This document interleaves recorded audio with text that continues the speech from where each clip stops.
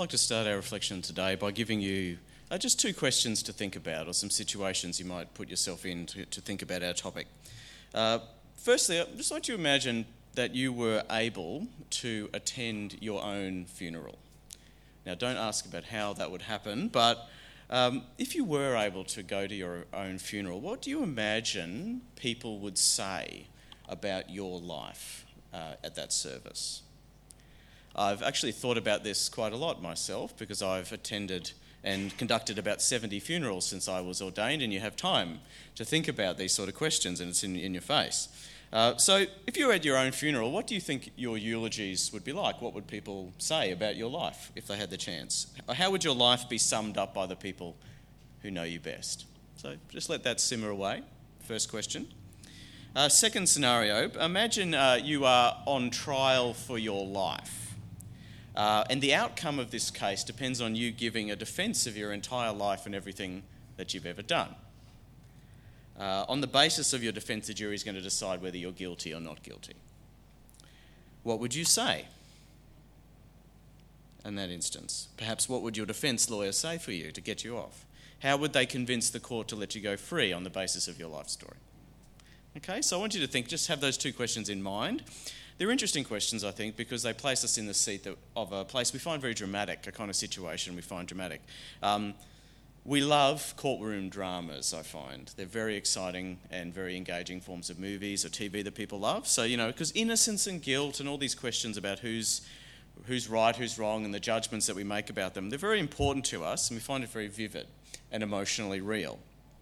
How many times have you watched a movie and you're sitting on the edge of your seat, when the defendant is sitting in and then the jury files out ready to say, we found a verdict. That's the tense, that's the high point, the climax of the movie.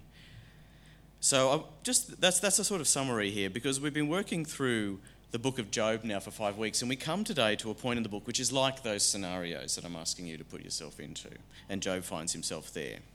But first, for those who've missed what comes before, Job, we've seen in the previous weeks, is a dramatic story in the Bible. It's sort of around the middle of the Old Testament, and it's a story set up the situation of a respectable, wealthy man who is being tested in his integrity by having everything he owns and all that he loves taken away from him. And the question is, how is he going to respond to this, and whether his faith and his understanding of God will persist through this particular trial? That's the story of Job.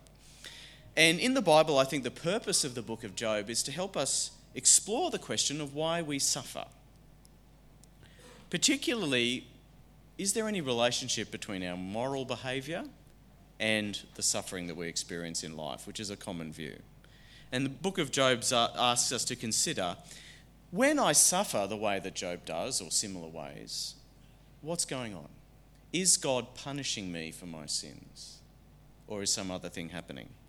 And we've seen in the last 3 weeks, there's these long dialogues between Job and his 3 friends who come to speak to him in his suffering. And they go back and forth on this question. And Job's friends are firmly of the belief that Job must have sinned, either unconsciously or deliberately, in order for this to happen to them. And so this is their kind of theology of suffering, what we might call, their idea about how does God work in the world. So they believe, we know God is good, God is just, he is in total direct control of the world, and therefore, in this particular understanding, everything that happens to us, including suffering, it happens for a reason that is fairly clear and we can easily know, because God has revealed completely everything about the way the world works to us. And so they believe, Job, you are suffering because you have done the wrong thing.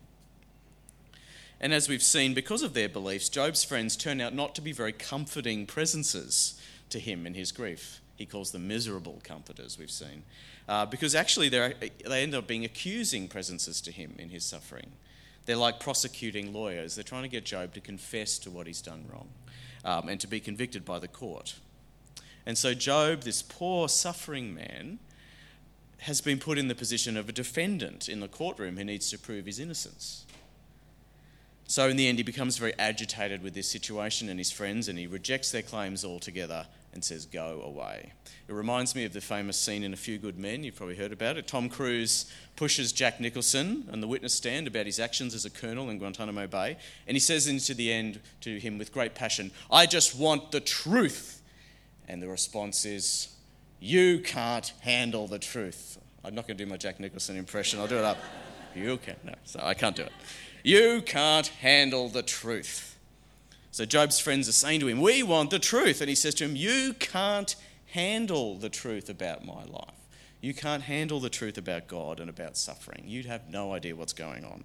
And so he denies that they have the right to ask him any more questions or to accuse him anymore. And so that's when we get to our reading this morning of Job's final defence. And we see the beginning of this time when he gives a summary of his life. He calls out to God to justify him, to respond to this situation that he's in, to justify his life. It's his big moment. He's sort of giving his own eulogy and also his own defence in a court against God. And after saying all this, in the end he says, I can only wait and see what God can say to this, because I can't think of anything else.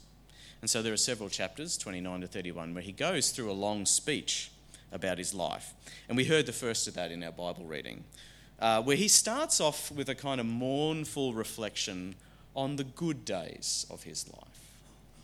That long period when he succeeded and did well in everything that he did. He had everything he needed. He had everything he wanted and everything a man could really want. And Job says he did good with the things that he had and he made people's lives better. And so it's a kind of a eulogy. It's a good defence of his life. This is a good life I had. But then he contrasts these good days and months gone by with his present suffering, which is not just painful to him, it's also degrading and seems to cast a bad light on his previous life so far. He says, I used to be like a king. I was an honoured man. Everyone respected me when I came into the room. Everyone listened to me. But now he says he finds that there are these young ruffian guys who wouldn't even who wouldn't dare to come near him before. Now they come and make fun of him and no one stops them. That was the first verse of chapter 30. He says, and people attack me now and they get away with it. I find myself constantly sick and feeling in pain and not getting any relief. And in this time, the worst thing perhaps is that God seems to have turned on him and not blessed him anymore. And so Job's kind of as low as he can get. And he says at the end of chapter 30, verse 24 to 31, he gives this description, which I think is about as good a description of suffering as anyone has ever written. So Job sort of mourns and laments. He says, surely no one lays a hand on a broken man when he cries out for help in his distress. Have I not wept for those in trouble? Has my soul not grieved for the poor? Yet when I hoped for good, evil came. When I looked for light, then came darkness. The churning inside me never stops. Days of suffering confront me.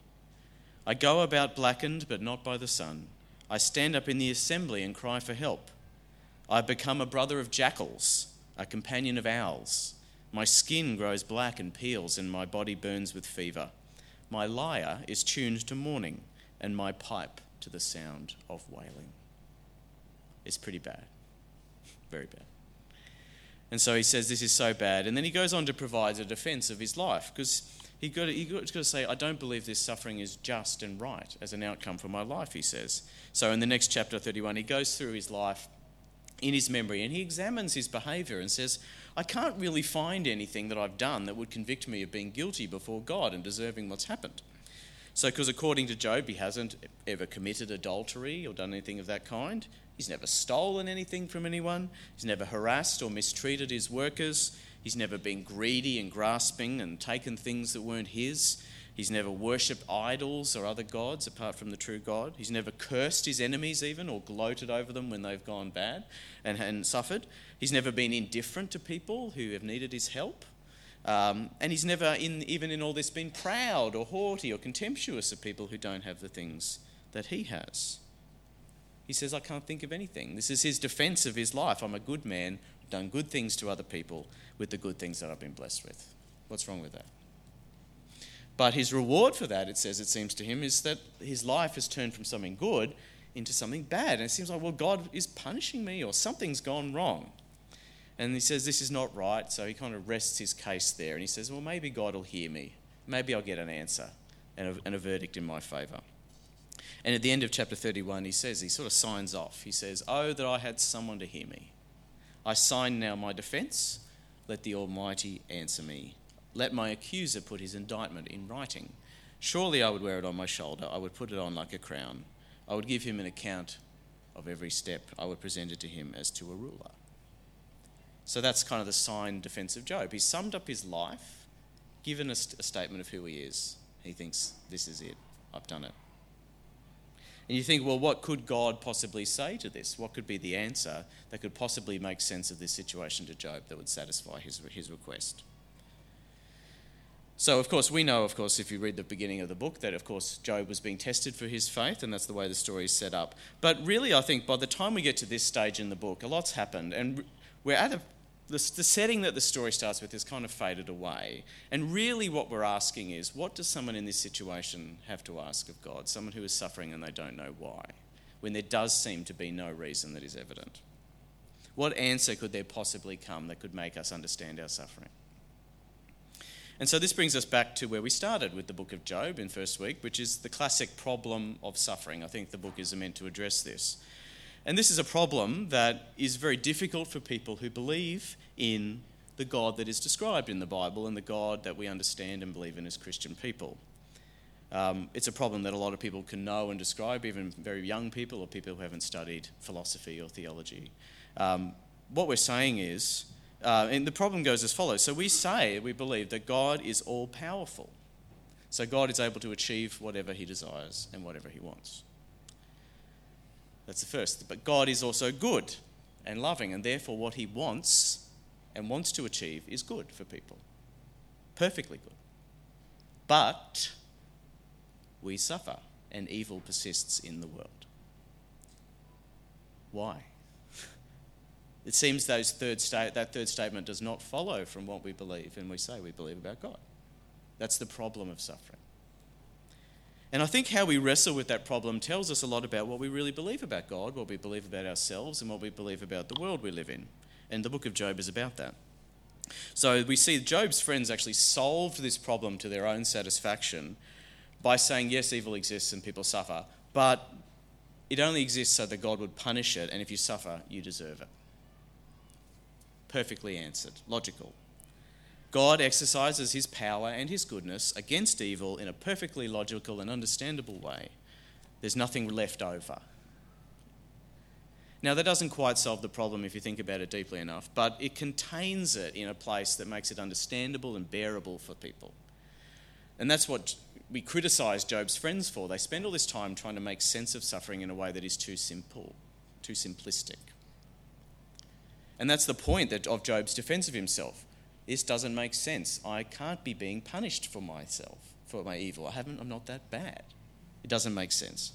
He says God has more to answer for than just that, because Job knows in his own life it's not that simple. This is a problem for him, because Job is an innocent sufferer.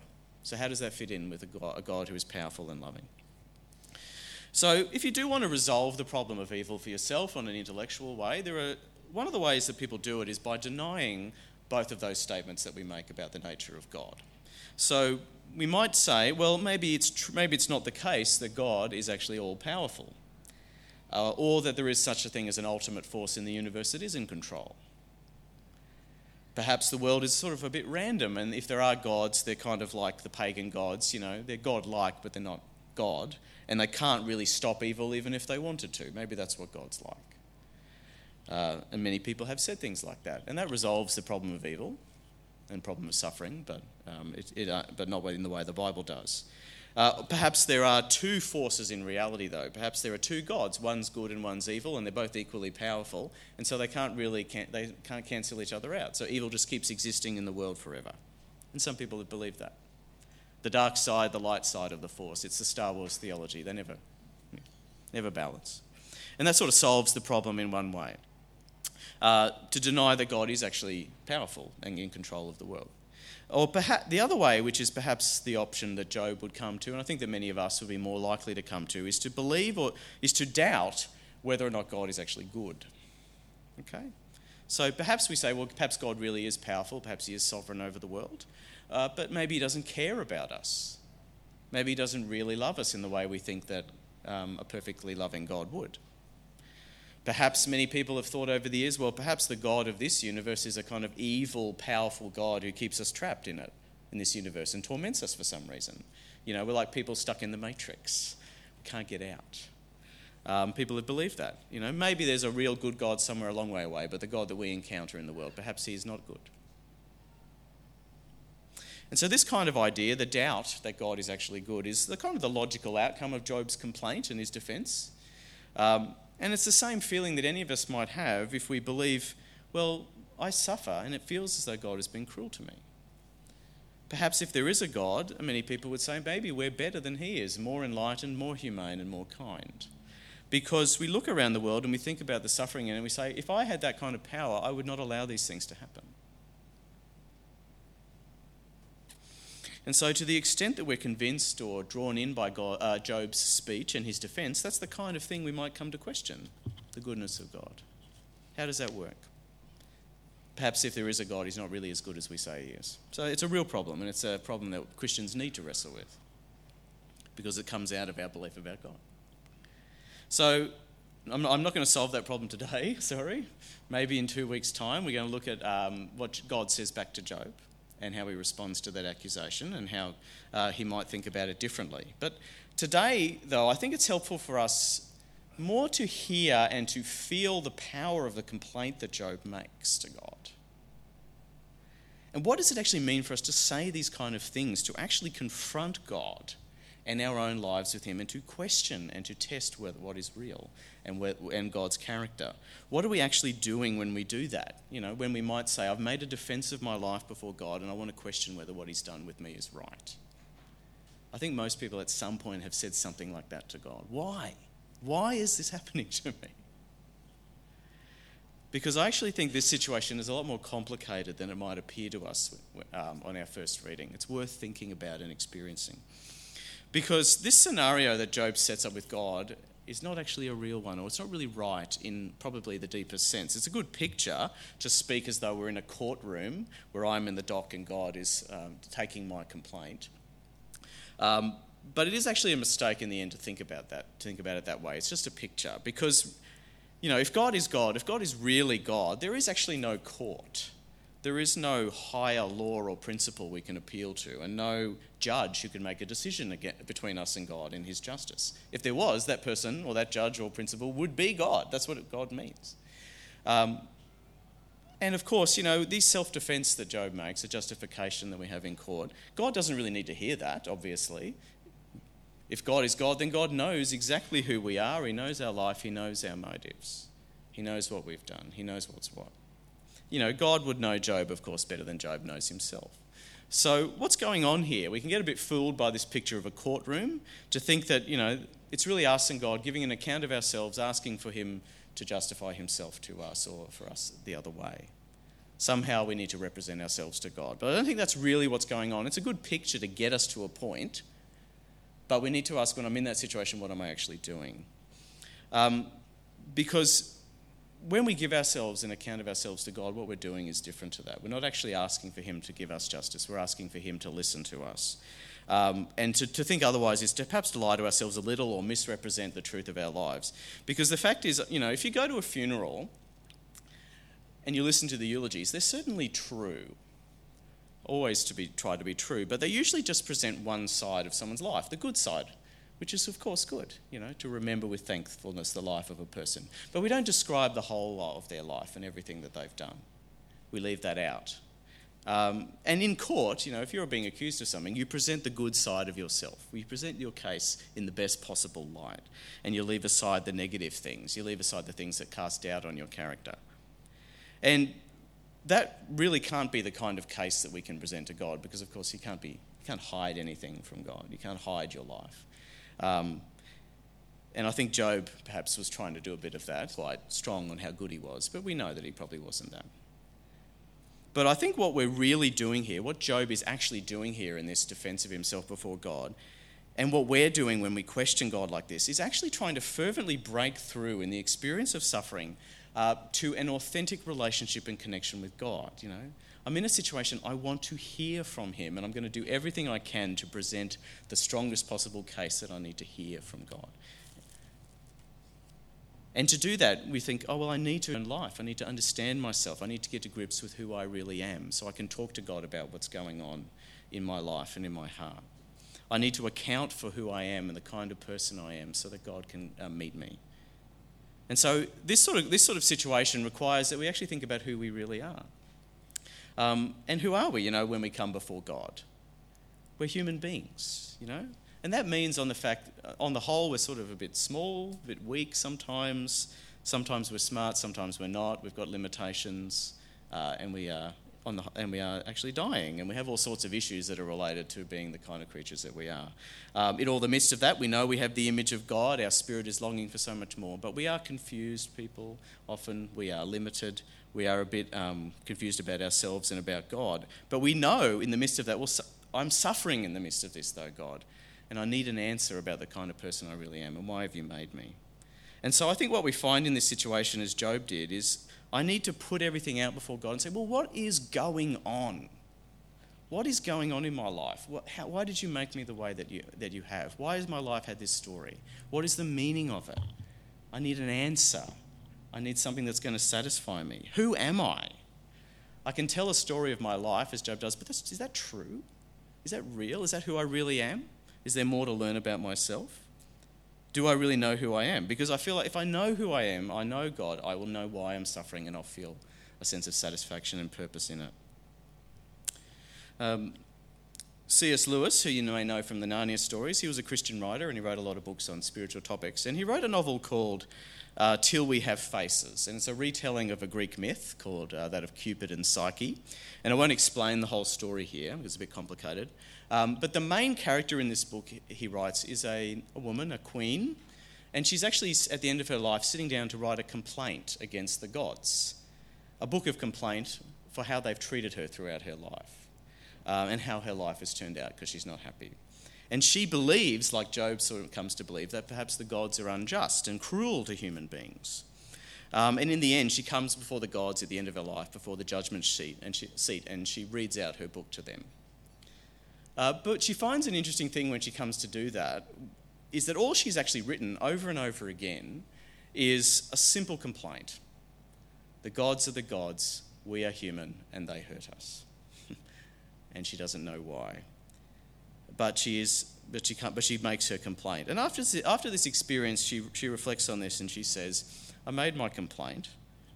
I didn't get an answer, but the complaint was the answer.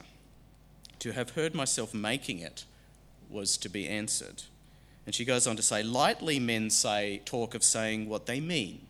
Often when he was teaching me to write in Greek, the fox, my tutor, would say, child, to say the very thing you really mean, the whole of it, nothing more or less than what you really mean, that's the whole art and joy of words. And she says that's a glib saying. When the time comes to you at which you will be forced at last to utter the speech which has lain at the centre of your soul for years, which you have all the time idiot-like been saying over and over, you'll not talk about the joy of words. I saw well why the gods do not speak to us openly or let us answer. Till that word can be dug out of us, why should they hear the babble that we think we mean? How can they meet us face to face till we have faces?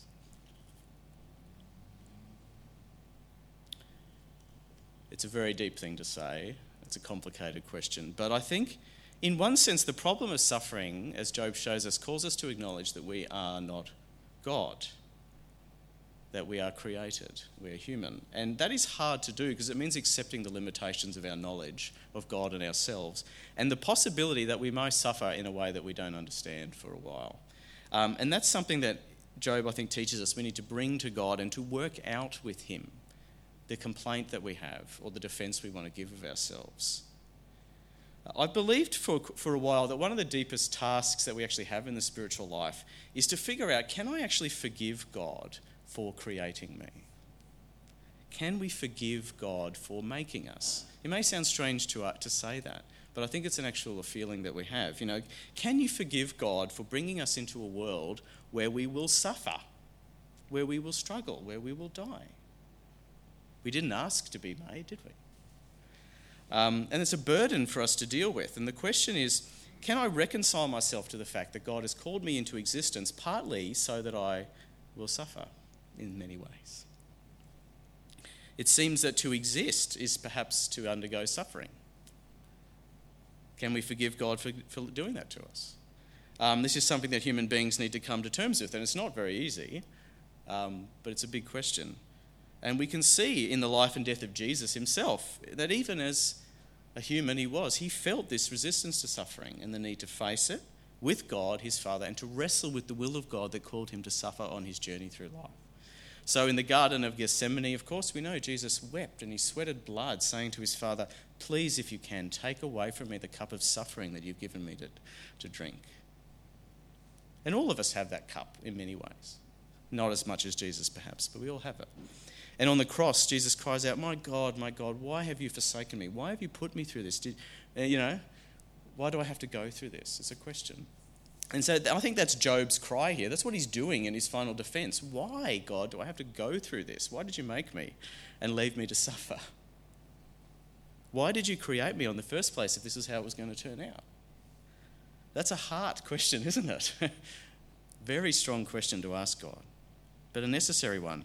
And I think so when Job brings his complaint to God, I think he's just asking, as all of us probably will one way or another, for a recognition that God knows and acknowledges that I am suffering and that there's something perhaps going on that is going to give it meaning and is going to make it make sense to me. It's not about our case against God, that Job makes. Our case against God is probably not as watertight as we think.